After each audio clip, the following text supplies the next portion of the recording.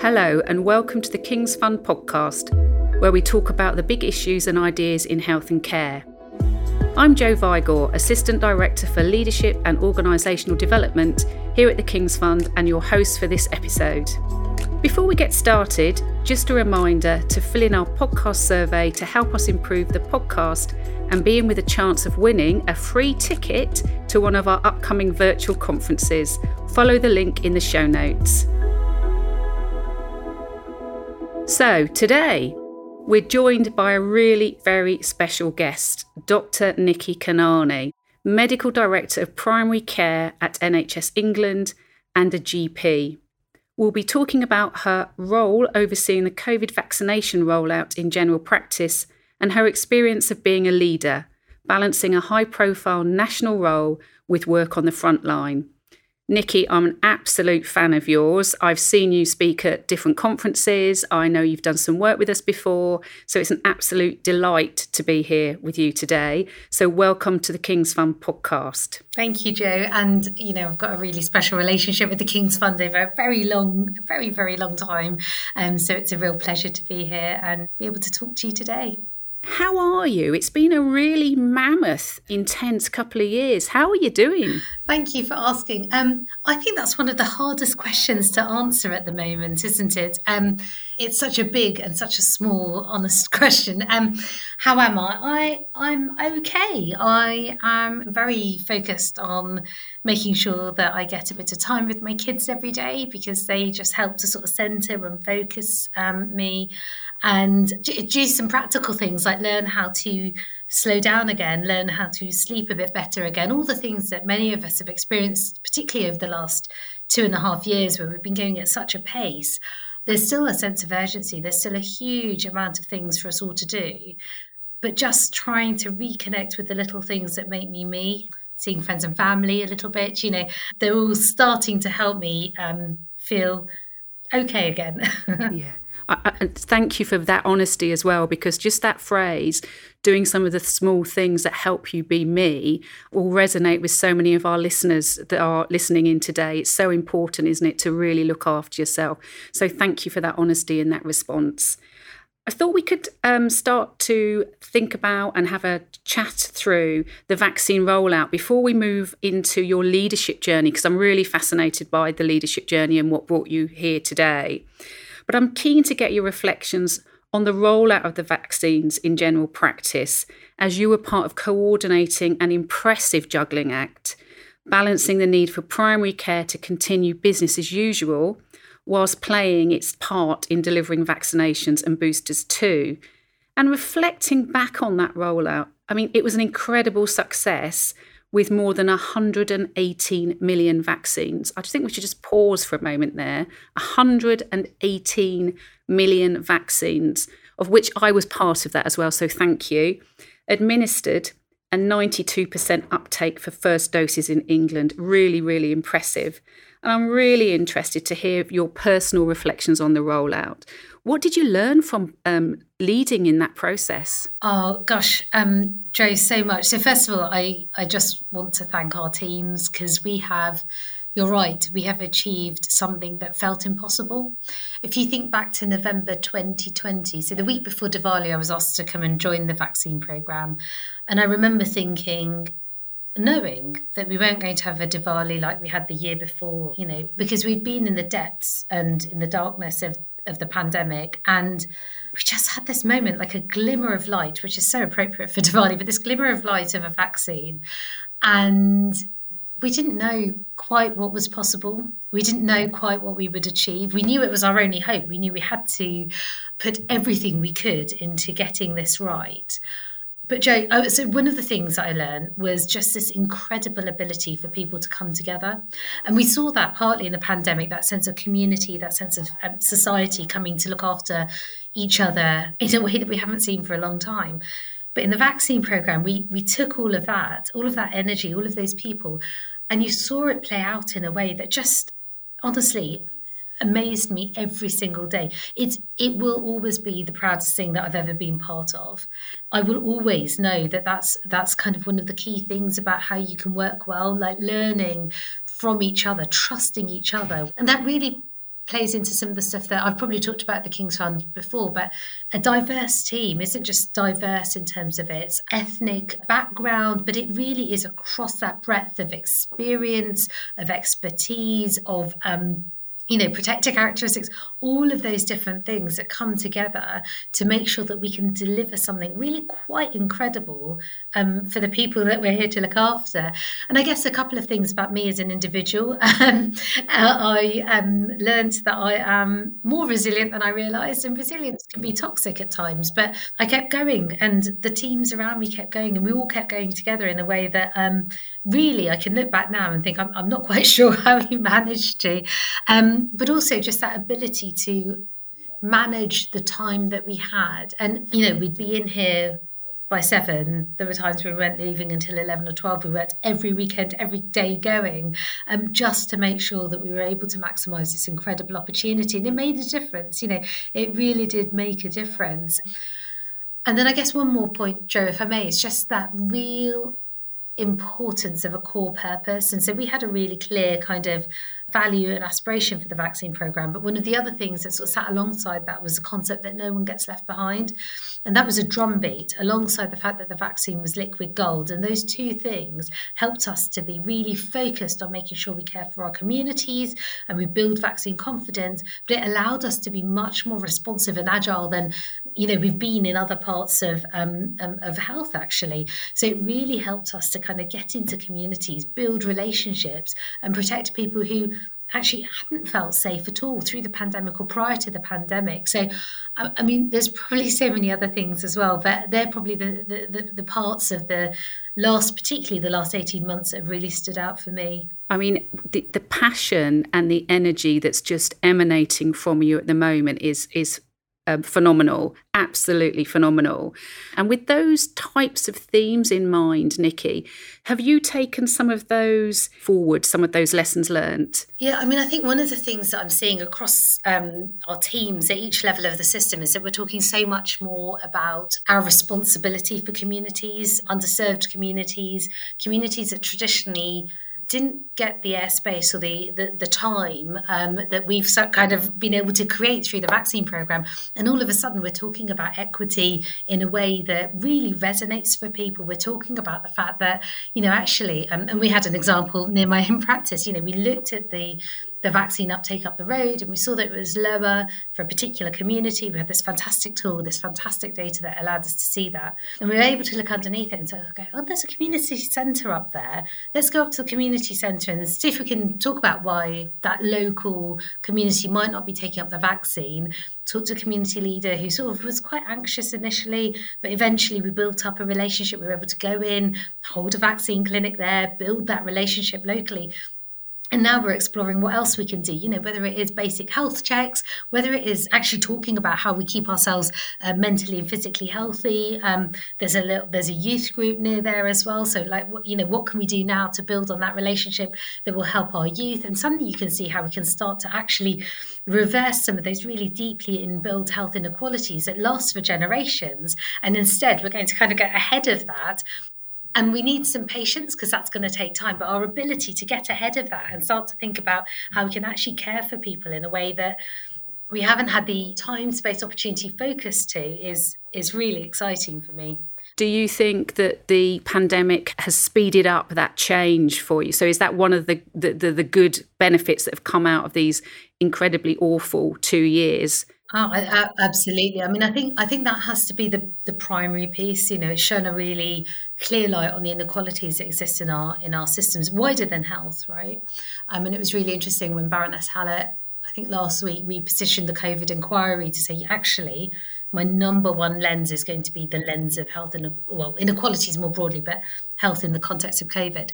Those are sorts of things I think we take forward, and it means that we give not just better life opportunities for the people that we're here to serve, but actually better satisfaction for our workforce who have been through the most torrid 2.5 years that we could ever expect. What are the one or two of the main challenges that you think general practice is facing in the next few years? I think the thing that I really do have to think about and talk about is the access debate. And we could make it really binary, couldn't we? We could just make it about, whether someone sees a patient face to face or not and who sees them. But that's not what I mean. What I mean by access is making sure that the breadth of our community feels like they have a portal in to getting healthcare, being healthy, preventative care as well. And so if that is what access is, what have we learned through the pandemic? Well, we've learned that general practice particularly innovated incredibly quickly to keep staff and their patients safe by offering remote care. That was phenomenal. Let's not forget that. And actually, we probably over-indexed on face-to-face care before the pandemic because we had a kind of societal perception that everyone has to be seen face-to-face by a GP. That's not true. Actually, at times, a majority of my patients will get better care from our pharmacist, our physiotherapist, our nurse practitioner, our HCA, and they can do that remotely and they can do that face-to-face. And so I guess one of the big challenges to your question is, how do we help the public and the profession to a point recognise that a blended access model is still a good model? So my children will not have the same relationship with their GP or their GP team in the way that I did. I grew up knowing my GP and going to fairs with her on my own when I was 8 years old. She chuck me in the car and I'd go to a fair, like a fun fair. And we were very close. My children won't have that relationship, but they will have their phones and they will be able to be, digitally savvy. They still need the opportunity to access healthcare in a way that works for them. And equally, it has to work for our workforce. And so those tensions are playing out now, Jo. We see it in the media, we see it in the profession, we see it in the real concern that patients feel and the public feels. But, this is our opportunity now to really learn from our communities what access might look like for them, what continuity might look like for them, what a digital offer might look like for them. Because actually, when we think about what we can offer digitally, we're not saying digital only, we're just saying digital first. Digital first if you feel comfortable to do so. And if not, actually, here's the other suite of offers that we'll give you. So this is the journey we're going on, Jo. I think it is going to be a complex few years, but I firmly believe that the general practice profession and the wider primary care community have the skills and assets to take us to the place where the public continues to recognise the value of general practice within the health system. We're going to take a quick break now and we'll hear more from our guest in a moment. Do you work in or around general practice? Are you curious about what the future of general practice will look like? Join us in person on the 28th of June for our General Practice Conference. Together, we'll work through some of the pressing issues facing general practice today, such as how to lead and sustain effective teams, how to get the best out of digital technologies, and we'll talk about the role of general practice within integrated care systems too. Book your place today. Click on the link in the show notes. Welcome back. If we just step back a little bit and talk about your career so far and your personal approach to leadership, can you tell us a little bit about your career journey and what's led you to where you are now? It's really interesting to reflect back over my kind of journey through healthcare. But if I could really quickly start with the context of kind of why I focus on the things that I focus on. So my parents, my dad's a refugee from Uganda. He came here actually 50 years ago this summer. He came to Newbury in a refugee camp and he was there for 6 months. And my mum was an economic migrant from Kenya. They met at Sunderland Polytechnic and then they moved to the south and they set up a community pharmacy. And those were the days of the 12-hour, 7-day community pharmacies. So I was quite rightly in one of the wire baskets next to the till for most of my formative years. I only spoke Gujarati. I was in that basket day in, day out, to the point that still their patients, and now they retired about 10 days ago, which was very emotional for all of us. But even to that day, when I was there for their last day, we had patients come in and say, "Oh, it's you from, we saw you when you were a baby next to the till." And they talk, and that community talks to my dad really clearly, and they did so much on their retirement day of the fact that they have looked after, in some families, 4 generations of family. Mr. Kanani is the person they used to go to. You name it, it was Mr. Kanani in the pharmacy that they would go to. And that relationship and that connection into the community, I firmly believe, is what has driven me through different parts of my career. The other thing that Dad talks about really clearly is you do things, he says in Gujarati, dil de ne, you do things with your heart. And so I think in terms of your question about my leadership and my leadership style, it is very much about you do things with your heart, you do things that you're passionate about, you focus on the things that matter. And although we all do it, you try really hard not to be somebody that you're not, just to try and fit in. And I'll be honest, Joe, I often don't fit in, and I'm trying to be more comfortable with that. But anyway, I went through medical school. I loved every placement that I had, but it was when I was redesigning services in an acute trust, that's really when I fell in love with general practice, because I got time speaking to GPs who would tell me about their relationship with their community, and something resonated back to that relationship I saw my parents have with the community. So I became a GP, but I had the longest training ever. I had my kids, I worked in the PCT, I then worked at the CCG, worked for NHS Direct when it became 111. I worked on national quality improvement. So I did lots of different things that eventually took me to working back in the CCG. Commissioning is what I loved. I loved proper strategic commissioning, when you think about a community and you can design stuff with partners around that community. And I hit a bit of a wall at a point where I had been commended on sort of our leadership, our clinical outcomes, some of the best in the country, the best staff survey, most diverse CCG board, but our money was still off. And I remember actually leaving this building, NHSE and I, in tears of frustration, because the stuff that really mattered, those clinical outcomes, and that wasn't as important as the inherited deficit position. And so I thought, actually, probably the best thing is to come and work here, NHSE and I, and understand more about kind of some of the things that my colleagues have to deal with in order to kind of deliver high quality healthcare in England. And that's our passion, that's our purpose. And you've talked there about going with your heart, focused on clinical outcomes and community. And I just want to ask you a question about your current role at a national level. And I'd imagine that in your role at the national level, it has certain demands, such as taking on the role of spokesperson, being visible in difficult debates, and potentially being at odds with other GP colleagues from time to time. So a massive amount of tension. How do you navigate those tensions and stay true to being a compassionate leader? Oh, what a question.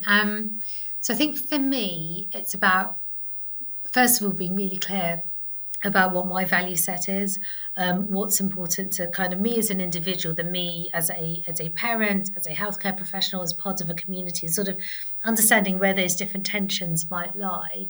And through that lens, if you're thinking about it through that lens, if you're thinking about it through the care that a person can access, then you do have to make decisions that sometimes do come under scrutiny by your own colleagues. And that has happened again and again, Joe. It's incredibly hard. As I have come on and off social media more times than I care to remember, because I've tried really hard to be present in the debate. So if I can take challenge, and I've taken plenty.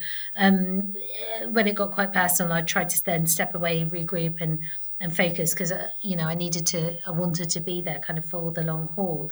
But I have to keep reminding myself my sense of purpose is strong, and that I will do what I need to do the best for the communities that I'm there to care for and represent. And that does come under question. And, people will question your integrity, but that's why your kind of core value set is so important. And I do think it's okay to be authentic and genuine, and actually what I'm trying really hard to do is talk about the fact that this is difficult, talk about the fact that we are making difficult decisions in parameters and scenarios that people can't imagine, and that it's okay. We're not always going to get it right, but what we do is you lead with integrity, you lead with your passion and your value set. So if you get it wrong, let's talk about it, let's learn from it, let's say it's okay to get things wrong. But if we learn from it and if we talk about it, then actually we've got a better chance of doing a better job for our communities as well. Absolutely. And what fantastic role modelling that you've been doing, Nikki, to really promote compassionate and inclusive leadership by showing your integrity and your vulnerability, really, really important leadership attributes for the 21st century. You've been known for almost subverting the usual communication style that you'd expect from someone in a national role. For example, using WhatsApp, being on social media. to talk to clinicians in a more informal, responsive way, it feels countercultural. So really interested in the positives and the impact of this approach, how you've coped, or the advice you'd give to somebody else that had to deal with some of those responses you've had in that social media environment. And also, was that a conscious choice to communicate in that way and to be that kind of leader? It wasn't a choice as such, Jo. What I found, though, really early on is that, so when I was a CCG chief officer, it was really easy to be connected to my 72 members of staff and then into the communities, because I had my community networks and I could hear and feel what was going on. And that would be confirmed when I was a local GP or not. And then I could go, oh, that didn't work. Let's do something different. When I came into this role, it felt so far away from the front line of real life. I couldn't lead in the way that I normally do. I couldn't hear what was happening. I didn't understand what was happening well enough, apart from my own personal view, but it was a national role, so my personal view isn't enough. I needed to have that stretch across backgrounds and experience and expertise and geography. So it did start with some WhatsApp groups, and I was really clear, I don't publish anything on here that hasn't already been published, but I will enter debate. I will enter healthy, constructive debate and criticism, because otherwise I won't understand what's happening. So I now have 52 different groups on WhatsApp, all represent different parts of the system, different combinations of people. The majority are full, around 256 people. Some are definitely in more than one group, but I mean, it's an incredible powerhouse of people who do inform what I think and what I do and how I behave. And that has to be right. I cannot lead in a vacuum or on an island or in a silo. That is exactly the opposite of the sort of person I am anyway. So that helps me to sort of focus. And sometimes, it can get a little grim. Actually, what's interesting is on the WhatsApp groups, people are incredibly thoughtful. So I think, from what I've heard, what I understand, certainly the feedback I get is people say, well, actually, we see you're human. So people don't tend to be as cruel. On social media, people can be really cruel, professional colleagues as well as others. I coped with the anti-vax activity much better than I did with the professional challenge, because sometimes it would get kind of anonymised and quite gritty. So in terms of advice to others, well, first of all, don't be afraid to connect into places, spaces and people. Actually, if we want to do our jobs properly, we have to hear and learn and understand what's happening in the real world, whatever the real world is. So it's absolutely right to have those networks, but back those up with networks that can look out for you as well. So I have lots of supportive, mainly female networks. I have lots of supportive, women who are women of colour networks, so I can look at it through different lenses. And actually they will often pick up when something is going off a little bit, and they'll say, it's okay, you're making this decision, or you're taking this feedback, and it feels challenging, but we understand that you're doing it for X, Y, and Z reason. So they just help to kind of reframe things sometimes. So that's kind of on the kind of the WhatsApp type networks. But on social media, be honest, but also be brave. It's brave to come off sometimes. So initially I thought bravery meant just always being there and taking the punches. And then over time I realized that actually I don't need to be someone's punching bag. Up to a point, I get it. That's fine. But some of it was getting really kind of, really vile. And I thought, actually, it's okay for me just to step back for a moment, to breathe, to say, I'm not disappearing from the conversation. I'm there. More people have my number in this country than don't, I think. It is my personal number. They can message me. They can tell me stuff. And I will take it on board, and I will work out how to learn from it, solve it, do something with it. But we can be kind as well, and we can do that in a kind and constructive way. So don't be afraid to protect your own self and your own heart, because actually, if we want more compassionate leaders, we need to look after their hearts and souls as well. Thank you. And thanks for trailblazing in that way in terms of communication and the advice. So my final question, Nikki, for you today is, what advice would you give to emerging leaders in health and care? They're the future. What advice would you give to them? Well, first of all, what I said to the medical students earlier today is, actually my trainee said it to the medical students, because we talk about this quite a bit. You're often a leader now. So you will have something now that you will be able to do that will make a difference to one person or 10 people or a million people. Be brave, take those opportunities. it's okay not to know everything. I've certainly been through the phase. I still do at times, thinking that I need to know the answer to everything. I don't, and you don't either. And actually, learning where your gaps are and bringing a team around you is really important.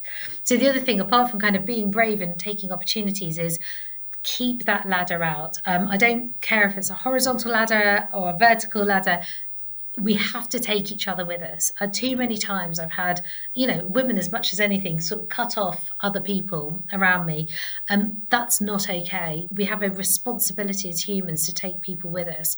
So if you're a leader, an emerging leader, look for the next opportunity, be brave and take it, but also make sure you're bringing a whole bunch of people along behind you. And there's no rush. I certainly, around the time of my son, I was thinking, oh gosh, I have to do this and I have to do that. And there isn't. We've got a really, really, really long lifetime. And it's okay to take time and do stuff that you enjoy, do stuff that energizes you, do stuff that you feel really proud to be part of, because I can guarantee you will keep going, and you will keep going in the way that many of us have done over the last few years, because that's what gives you energy, and that is what gives you the ability to be confident in your leadership style. And it doesn't have to be the old kind of past style, but it can be a way that feels really real and authentic to you, Dilden, with your heart, because you really are working and leading and behaving with heart first and heart at the soul of everything that you do. Thank you, Nikki. What an inspiring answer. And it's been a real joy to be talking with you today. I've really, really enjoyed the conversation. And continue with your energy and your leadership style. Absolutely fantastic. Thank you for having me. Well, that's all we've got time for today. Thank you so much, Nikki, for joining me. You can find the show notes for this episode and all our previous episodes at www.kingsfund.org.uk/KF podcast. And you can get in touch with us via Twitter at the Kings Fund account. We'd really love to hear from you. If you want to learn more about compassionate and inclusive leadership, take a look at our free online course, An Introduction to Leading for Kindness and Compassion, and our explainer on what is compassionate leadership. There's a link to both of these in the show notes. This episode was edited by Bespoken Media. Thank you also to our podcast team for this episode: Charlotte Wickens, Becky Baird, Kieran Chauhan and Ian Ford. Don't forget to subscribe, share, rate and review this episode wherever you get your podcasts. And of course, thanks to you for listening. We very much hope you can join us next time.